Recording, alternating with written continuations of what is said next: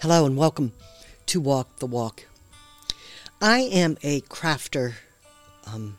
I love to craft. I love to sew as a crafter. There's a difference between a seamstress and a crafter.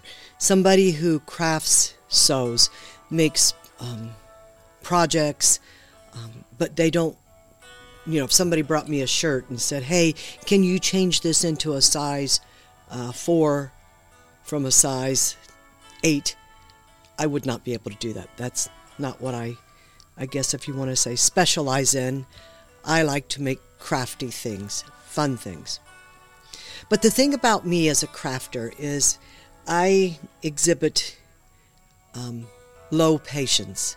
What I'm trying to get at is when I make something, if it doesn't go the way I think it should go, I just throw the whole project away. I used to waste time, I felt like, taking it back apart, sewing it again. And sometimes there would be a craft when I first started that I would take apart more than one time. But as I have become more crafty, if you will, I have found that sometimes for me, it's just best to throw the whole thing away. And I have thrown away whole things like dresses and shirts and things that I thought I could make, and I just finally gave up and throw them away. That's why I resorted more to doing crafty things that are fun, not as hard. If I can visualize it, usually I can make it. If I can't visualize it, I usually won't even attempt to do it. And if it comes with a set of directions that are page after page, I don't even attempt it. I am not one that can look at a set of blueprints, if you will, and have to follow them step by step. I am one who will take those blueprints, read them. If I can visualize it, I'll make the attempt. Aren't you glad that God was not a craft sewer like me? And if you're wondering, well, what are you talking about? Well, I can tell you this. God crafted all of us. And right now, I just finished reading Revelation, and because it's the new year, we are starting back up in Genesis. And as I thought about this, I thought, you know what? Genesis and Revelation kind of follow a same theme. And what I mean by that is there's destruction. There is destruction of people. In Revelation, well, let me start back. In Genesis, there was destruction of people, evil people, people that did not want to adhere to the ways of their Creator. And if you read through the Bible, which I hope you have or are doing this year as your new resolution or your new goal, you're going to find that throughout the entire Bible, there's a lot of people that just are evil. All through the Bible. And it's a theme.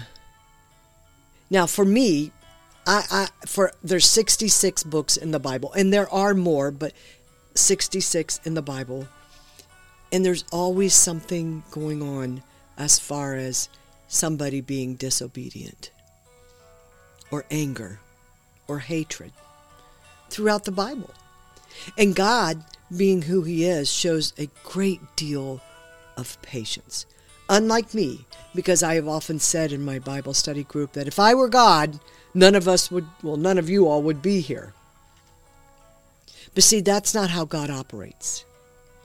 He doesn't pick up something and go, you know what, no, I can't figure this out, I'll just throw it away. But He gives you and me an opportunity to do better.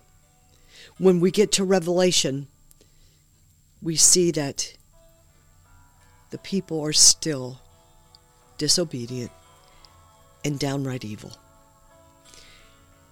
And in Revelation, God is determined that those people cannot exist on the new heaven and new earth, which from what I've read, will happen.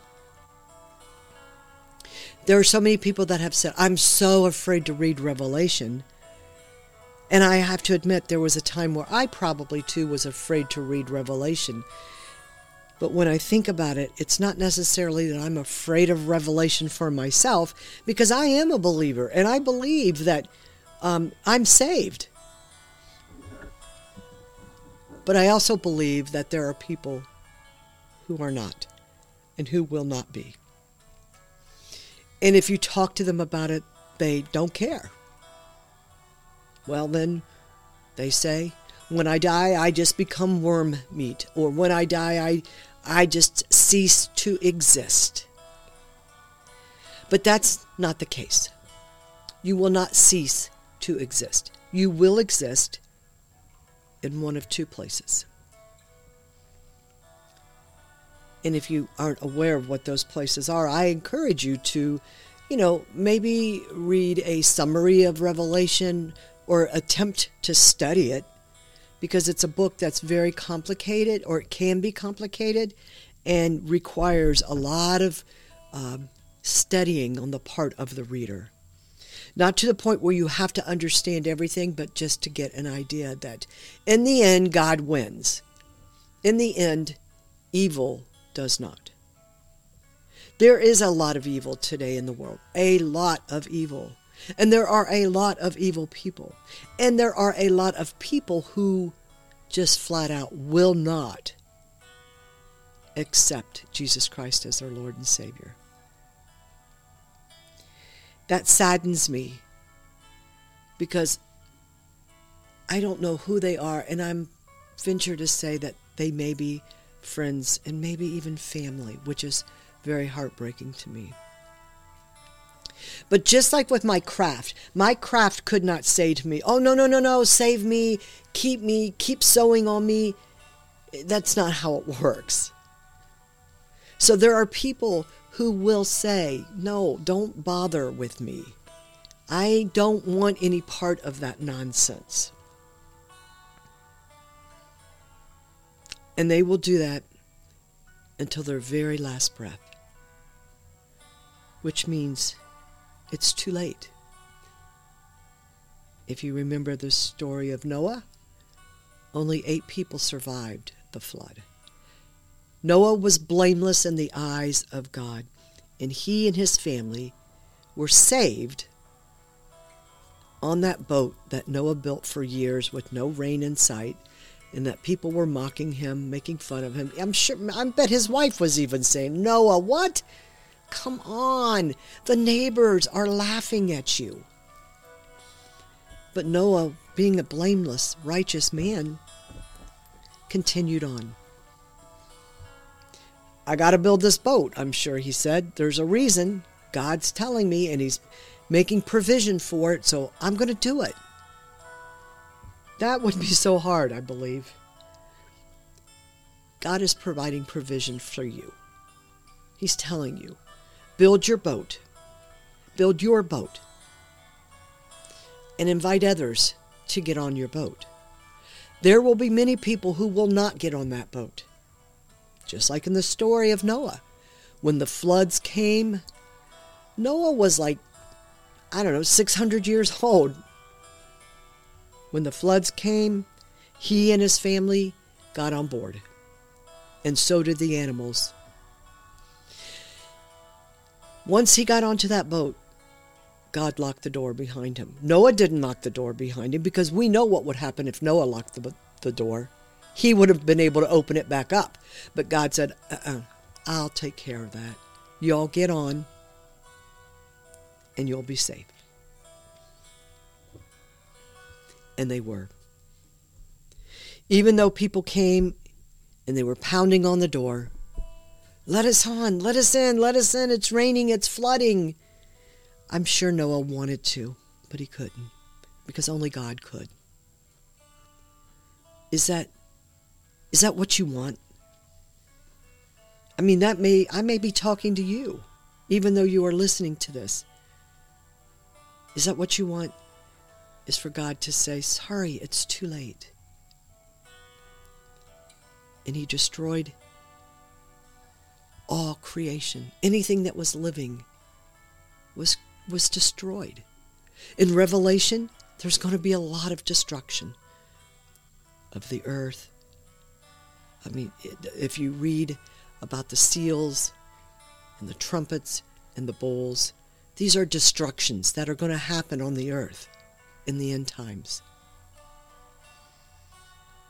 But you want to know what it also says? It says there will be those who will still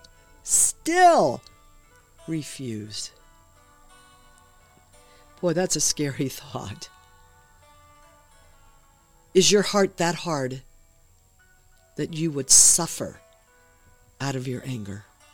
If you are somebody today that finds yourself suffering from your anger, suffering from unforgiveness, suffering from self-hatred, suffering from hating other Christians,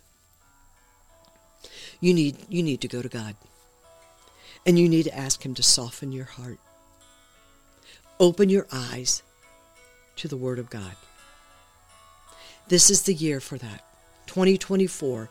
Open your eyes to the Word of God. Look, we know, we have evidence.